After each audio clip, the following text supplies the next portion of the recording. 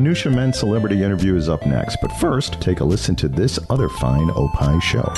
So, Lou, what's the deal with horsepower? I mean, we don't use horses anymore.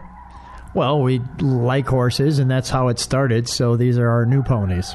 At least we're living in the golden age of horsepower and doing our best to enjoy it like we do on the Car Guys Report, Informed Automotive. I'm Mark Vernon. I'm Lou Costable. Join us for the Car Guys Report, a Tony Lasano podcast, an Opie production on the Radio Misfits Podcast Network. You really think you could feed like 700 horses, Mark? The following is a Tony Lasano podcast, an Opie show on the Radio Misfits Podcast Network. This is the Minutia Men Celebrity Interview with Rick and Dave. Dave, we've never had a guest like this one that we have on today. He's truly an inspiration. He's got more spunk and moxie in his earlobe than we have in our entire bodies. You got moxie. In February of 2020, while on a trip to Italy with some buddies, our guest contracted COVID-19. He's widely considered the West Coast's patient zero. He was given a 1% chance of surviving, and thankfully he beat the odds. He's here with us today. Please welcome Gregg Garfield. Hey, Greg, how are you? Hey guys, how you doing? Thank you guys for having me on. Oh, you know, Dave and I had the good fortune of meeting you and your fiance AJ a couple of weeks ago via Zoom, and two things stood out. First, I think you're probably the most optimistic and genuine guy we've ever met, and second, even though you're in the hospital for 2 months, in a coma for a month, you lost 50 pounds, you lost some fingers, you could still kick both of our asses At the same time. You look great. The guns are back. Everything is looking good these days, isn't it? Absolutely, man. It's just we're back to life as usual. You know, I've got basically about 95% of everything I can do back. Oh, that's great. You know, little restrictions here and there with lack of fingers. Yeah. But it's been a journey. It really, I owe it to my village. I owe it to AJ, my family. You know, they kind of picked me up when I was down. It's been an amazing journey. So take us back. It's February 2020. Yes. You're on a ski trip with a dozen or so buddies, and on day 3 you kind of started to feel like shit. So take it from there. So, you know, every year we do a European ski trip. 3 days in to our trip, I get a call. Well, actually, the day I got there, I got the call from AJ, and she said, "Are you aware of this thing called the coronavirus?" We had no flipping idea what the hell it's all about. You know, again, back where February 22nd of 2020, I was told that it really hit Italy in like mid-February, right around that time when we just got there. And she's like, be careful. And, you know, we were very optimistic about it. We didn't know what was really going on. Yeah, it's hard to take it back to that point where, you know, the pre-COVID days, people don't remember that we didn't really take it that seriously when we first heard about it. Oh, 100%. I mean, me included. Yeah. So, you know, I just said to her, I'm like, look, we're outside. We're having a good time. We're going to be careful, and, you know, don't worry about it. So, 3 days in to our skiing, I started feeling flu-like symptoms. Actually, we all did. You know, I ended up laying up in bed for the next 3 days, and I'm a self-proclaimed ski bum, man. I ski 70 to 100 days a year on a European ski trip, much less. If I'm missing a day, I'm not feeling too well. Yeah, it's not allergies. So, right. Yeah. No, and you know, we ski hard, so you know, I looked at him and I'm like, guys, I just can't make it. But I was still happy hour every day. I was down in the bar, and every morning at breakfast I was seeing the guys off, and then I was just recovering throughout the day. I was planning on, when I got back from Italy on March 1st, I was planning on leaving on the 4th for a helicopter trip in Canada. Oh, geez. So I really wanted to go ahead and kind of clear the air as far as getting better, but I wasn't kicking this thing. We had 3 of our friends that were from Sweden. There were 13 guys on the trip. 3 of the guys that met us out in Val Gardena were from Sweden. They went back a couple days earlier, which was planned. One of the guys actually checked into the hospital and was sent home with the flu. So when he called us, we were reaffirmed that we had the flu. So we traveled in and out from Munich. I was going out. We were leaving through Munich. We spent the night in Munich, and in the morning when our drivers were picking us up, we went downstairs and we found out that our friend Peter checked into the hospital in Munich with double pneumonia.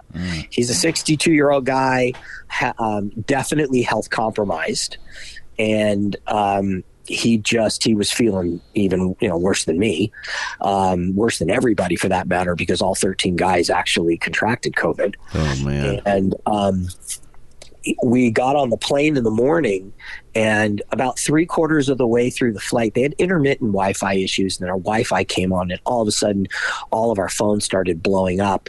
And Peter ended up informing us that he tested positive for COVID. So, we definitely freaked out. We definitely freaked out a little bit. And we got home, landed, contacted AJ to not go to my house. I went home. I quarantined myself. I contacted my doctor. They called the CDC, and they contacted me. There was no real testing that around town, so they ended up sending a hazmat guy to my house. Oh, geez. Picked me up, drove me to a little kind of shithole place in Pacoima, and ended up testing me. Those days, the tests were pretty, they tickled your brain, literally. Right. Yeah. It was just that probe on both nostrils, and it was not something I was comfortable with at all. And ended up testing positive 24 hours later. Quarantined myself again. AJ came to the house and dropped off immunity shots and matzo ball soup at my door. She got in the car. I opened the door. I waved to her. And then, for the next few days, this was around March 2nd. For the next 2 days, it was just getting worse and worse. I have what you call a hyperimmune system, which is the best of the best. And if I were to ever get sick 24 to 48 hours later, I bounced back. Well, I wasn't bouncing back to this one. And on the 4th, I was on the phone with a buddy of mine, and he was asking me questions like, okay, who picked you up? I don't know. Where'd they take you? I don't know. And he just kind of looked at me and said, dude, you're not that guy that doesn't know stuff. Yeah. So you're really pretty bad. Do you need to go to the frickin' hospital? I don't like hospitals, and I was avoiding it like the plague. And he got a mutual friend of ours on the phone, this retired surgeon who's a very dear friend of ours, and he was asking me the questions again. And then he got on the phone with all the different hospitals, the major hospitals around town, Cedars-Sinai, USC, UCLA, St. John's, and none of which would take a COVID patient. They said, go to the emergency room. Well, if you go to the emergency room, you infect everybody. Yeah, right. So that was definitely not an option.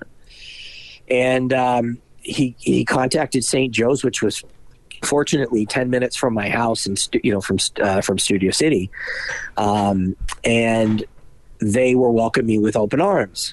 Well, I've got a 93-pound lab Newfoundland mix dog, and she's my baby. And I was calling around to try to get people to take care of her. Nobody would touch the dog simply because nobody knew at this particular point that, the understanding was it lives on services. It may live on her fur, all these kind of things. Everyone was scared to death. The whole country was scared to death. They just didn't know what was going on. Right. They didn't know the severity of it. It was downplayed. Just the misinformation was crazy. And I just... Come 5:30 in the morning, I called my buddy John and said, pull the trigger. I can't breathe. Jeez. And the ambulance came, fire department. They showed up. I put my dog in her crate, and she was crate trained at the time. And I looked at her with tears in my eyes and said, "We'll get you out of here, girl." And I went to the hospital. I texted AJ a picture of my feet facing the inside of the ambulance. And she woke up at 6:30 in the morning to that picture, reached out to me. And the first thing I said was, and even when I got to the hospital, I'm like, "You don't touch me until you get my dog out of the house." And, AJ called everybody. She called the police department, the fire department, animal control. Again, nobody would go in, and she took it upon herself to get to my house. And the hospital said, "You know what? We'll bring you in. We'll give you hazmat training and all the PPE stuff, and let you go." And so, she came in the house. The dog, we've only been dating at this time for 18 months. Dog was definitely, knew her, but she walked in like a minion with masks and all this crazy stuff. Got the dog out, took her in the backyard, hosed her off with antiviral shampoo, and then ended up locking herself in my backyard. Now, my backyard is, 10-foot fences and the whole 9 yards. She's a major athlete. She ends up hopping a 10-foot fence through a tree, down the tree, back into the garage, and gets the dog out, which was pretty funny. And she gets arrested, and she's doing 2 to 5. What's really funny is she goes out to the street and has to strip butt naked in the street to get all the clothes off that were contaminated, and threw it in the trash can. My neighbors love me for that. I bet they do. It's a really great thing. So subsequently, I was checked into the hospital on March 5th. On March 7th, my oxygen saturation was so low that they had to intubate me. Yeah. I called my friend John again, and the doctor, and, what's this all about? 'Cause again, we had no idea what intubation is. Right. And I just, he says, "Look, you won't survive if you don't do it." And I'm like, "Okay, green light." So I took a 31-day nap. Yeah. And it was really AJ and my sister Stephanie's story from that point. And I had everything under the sun happen. I mean, I had MRSA, I had sepsis, I had 4 collapsed lungs, I had a pulmonary embolism, I had blood clots. I was 2 days shy of going on ECMO, which is an iron lung, because the vent settings were at max capacity, and I was in 104 plus degree fevers. I was packed in ice, and I was given less than a 1% chance of survival. And you don't remember any of that, right? Or 31-day nap. Correct. Nothing. So when you woke up, the fingers were gone already. They were black. No, right? They were black. Okay. They were black, and they were like wood. It was really crazy, because what happened was I was put on something called pressors, which it forced all the blood to my vital organs, which compromised my extremities. And they were more interested in keeping me alive than they were with, allowing my fingers to survive. Sure. They didn't understand in the very beginning that it was a vascular virus as well as a pulmonary virus. Right. So, being patient zero, there was a benefit and a detriment. The benefit was I was the only one in the hospital for 7 days, and they had all the attention on me. The negative, they really didn't know and have a mass understanding of what they do today on this virus. And they still have a lot of guessing on the virus. I mean, they don't understand the long haul syndrome. They don't understand why a healthy guy like me, I had no pre-existing conditions. I was the healthiest guy you ever met. And they don't know why it happened to me versus somebody else. And fortunately enough, I don't have any long haul conditions.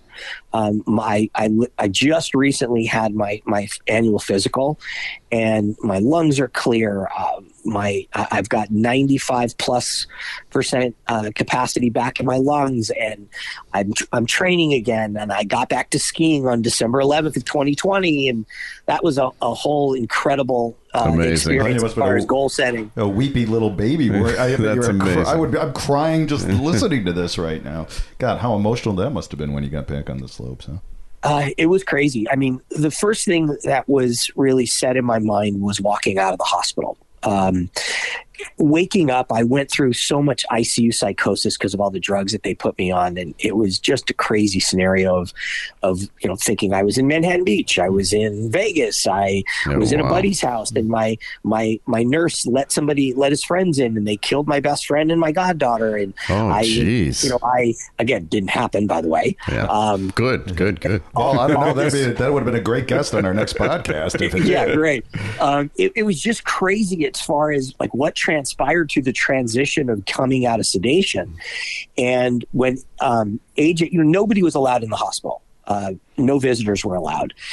They, being patient zero and having my mindset completely skewed, I spent my 54th birthday in the hospital, and they were, my sister and Stephanie were allowed to come see me as a special kind of gift.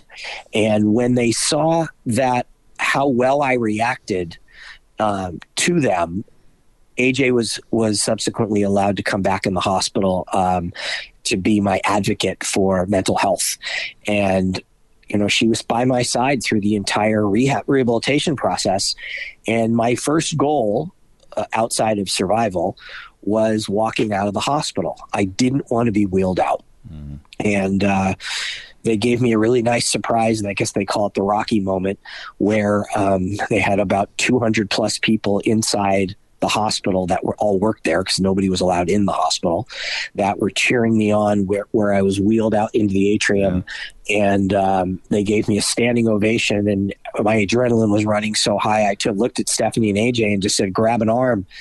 And I stood up and I mean, tears were flowing, and I just walked out of that hospital to 100 plus of my friends and every media outlet that was in LA. And it was just an amazing, amazing experience. Probably the most heartfelt experience of my life. And then when I got home, my mom, my dog, it was just absolutely incredible. And then, became my story of coming back and, getting into physical therapy, getting into occupational therapy. And my doctors, when, I said to them, I need to be on the slopes by the end of this year. They looked at me like I was batshit crazy. They didn't tell me that. But they said, there's no flipping way. And for them, there's no flipping way that he's going to be on the slopes. Well, December 11th, 2020, it happened. That's awesome. And if you would have a middle finger, you'd be giving it to him right now. Right? There you go. And by the way, on my left hand, I do have half of one, and it's only half as insulting, but it works. Now, Greg, right now if you see the polls and you see the results of them, 35% of Americans still have no interest in getting the COVID vaccine. 29% think that COVID is a manufactured crisis perpetrated by the media. What do you have to say to that? I mean, what can we do? What can we do to make people realize this is a real thing? Well, AJ and I took it upon ourselves when I got out of the hospital to do every interview possible to educate people in understanding this is real. So, there's a lot of people that said to me, I never met someone like you. Well, someone like me is dead. Yeah. Right. So having less than a 1% chance of survival, people like me didn't make it. So I took it upon myself, being given the biggest gift of all, which is life, to educate people on having an understanding that, I'll be happy to give everybody my medical records, for Christ's sake. It's like I have no pre-existing conditions, and I lived through this thing. And I'm here to talk about it, and I'm here to tell you it is real. All 13 of us got it. There's no different strain that happened in the beginning. We all got the same strain. We all had different outcomes. It affects people differently. It's real. That's number one. Number two, today we're sitting in a place where the vaccines, we're very fortunate to have the vaccine. And guys, look at the numbers right now. 90% plus, 98, 99%, it was something like that, of all hospitalizations are non-vaxxed people right now. Yeah. Forget the beginning. Yeah. The beginning was a mosh pit. Look at those numbers. The vaccine works. Yeah. Now, with a lot of the apprehension, I understand apprehensions on vaccines and everything else, but we've done over 200 million vaccinations. Right. That's a pretty good study group. Yes. The percentage of issues. Now, no vaccine is benign. Right. But the percentage of issues is so minute. You can die eating peanut butter. There's a higher percentage of people dying from peanut butter than a vaccine. Yeah. That's number one. There's a higher percentage of people getting on a motorcycle. Number two. We just need to get ahead of this thing and do the right thing for society in getting vaccinated and not putting these healthcare workers in jeopardy of their lives, because it can be avoided. If we all get vaccinations, the hospitalizations nearly stops. Yeah. Now, we hear stories all the time about a healthcare worker being accosted saying that, this is a hoax or whatever. Did you have any of that? Did you have anybody mention anything to you thinking that this somehow you're a crisis actor or anything? I don't know. I'm just curious. Well, not really. I mean, look, there's so many people that are pushing back, and there's a lot of friends of mine, and I was adamant about anybody that my friends know or people that know me have talked to others that have got misinformation on this stuff. I always encourage them, have them call me or I'll call them. Not one of them took them up on it because they just didn't want to hear the truth. Yeah. They didn't want to hear, they're not going to talk to me and poo-poo it to me. Right. Because I lived it. But they can third party. And I'll go toe to toe with anybody in this situation because I'm speaking from a place of living through it. And most people are not. Yeah. And I will tell you this, that every person that didn't get the vaccine, that ended up getting COVID seriously, and those family members literally changed their tune. Yeah. Yeah. Because that could have been avoided. I had somebody contact me 2 weeks ago. This woman had her father in the hospital, at my hospital, that was reaching out to me to ask questions of what I had and the medications and so forth and so on. And he was a guy that got COVID in January, 69-year-old guy, her dad, healthy as can be, got it moderately, didn't get vaccinated, thought that he had the antibodies and he was totally safe. Well, he ended up getting it July 8th. He spent 15 days in the hospital, and unfortunately, he just passed away. God. And there's a great example of why, everybody said, I wish that he got the vaccine because this outcome, he would still be here. So, Greg, people want to find out more about you where you get your information or where do you give the information, like the sort of things that you did for us today. People want to follow you. What's the best way for them to do so? Garfsky.com, Garfski, Garfsky.com, Garfsky on Instagram.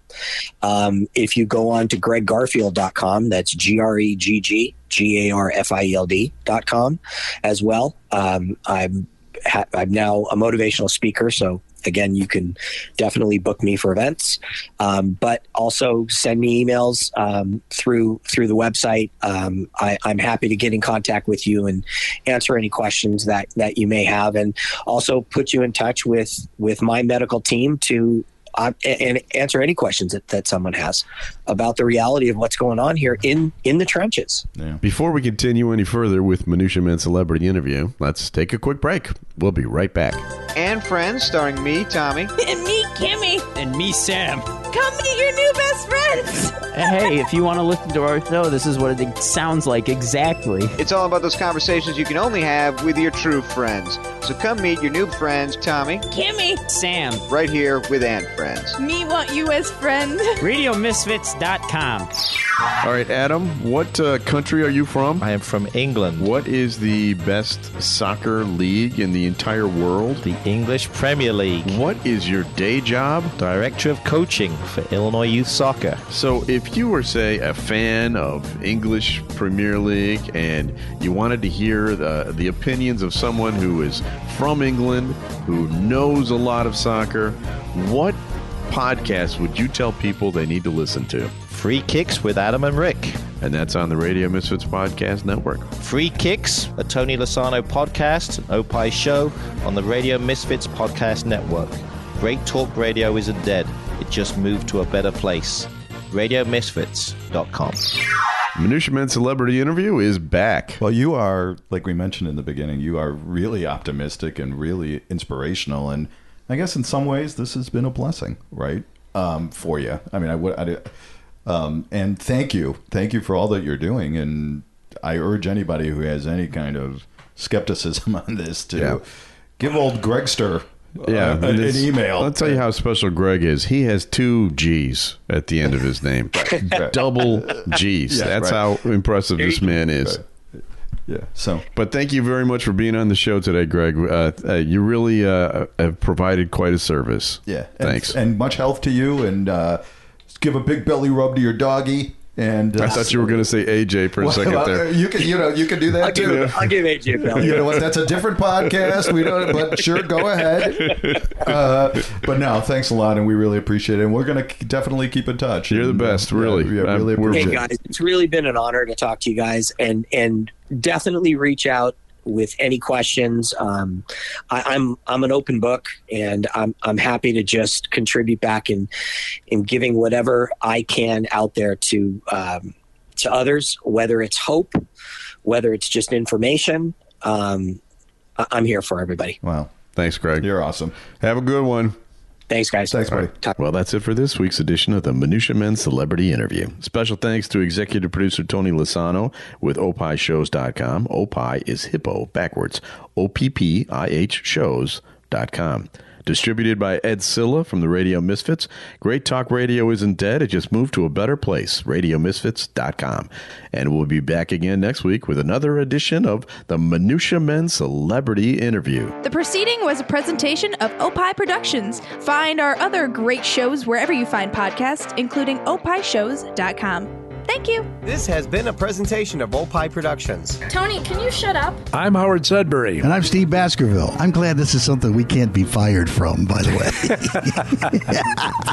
Are you positive about that? Well, you got to listen. Yeah, let's see if this show is a fireable offense or if there's something in it that is. Back to You with Howard Sudbury and Steve Baskerville. You can find Back to You on Spotify, opishows.com, or wherever you find podcasts. Just search for Radio Misfits. This is Minutia Men with Rick and Dave. From your mom's basement. My mother has been kind enough to allow us to do the show from her basement.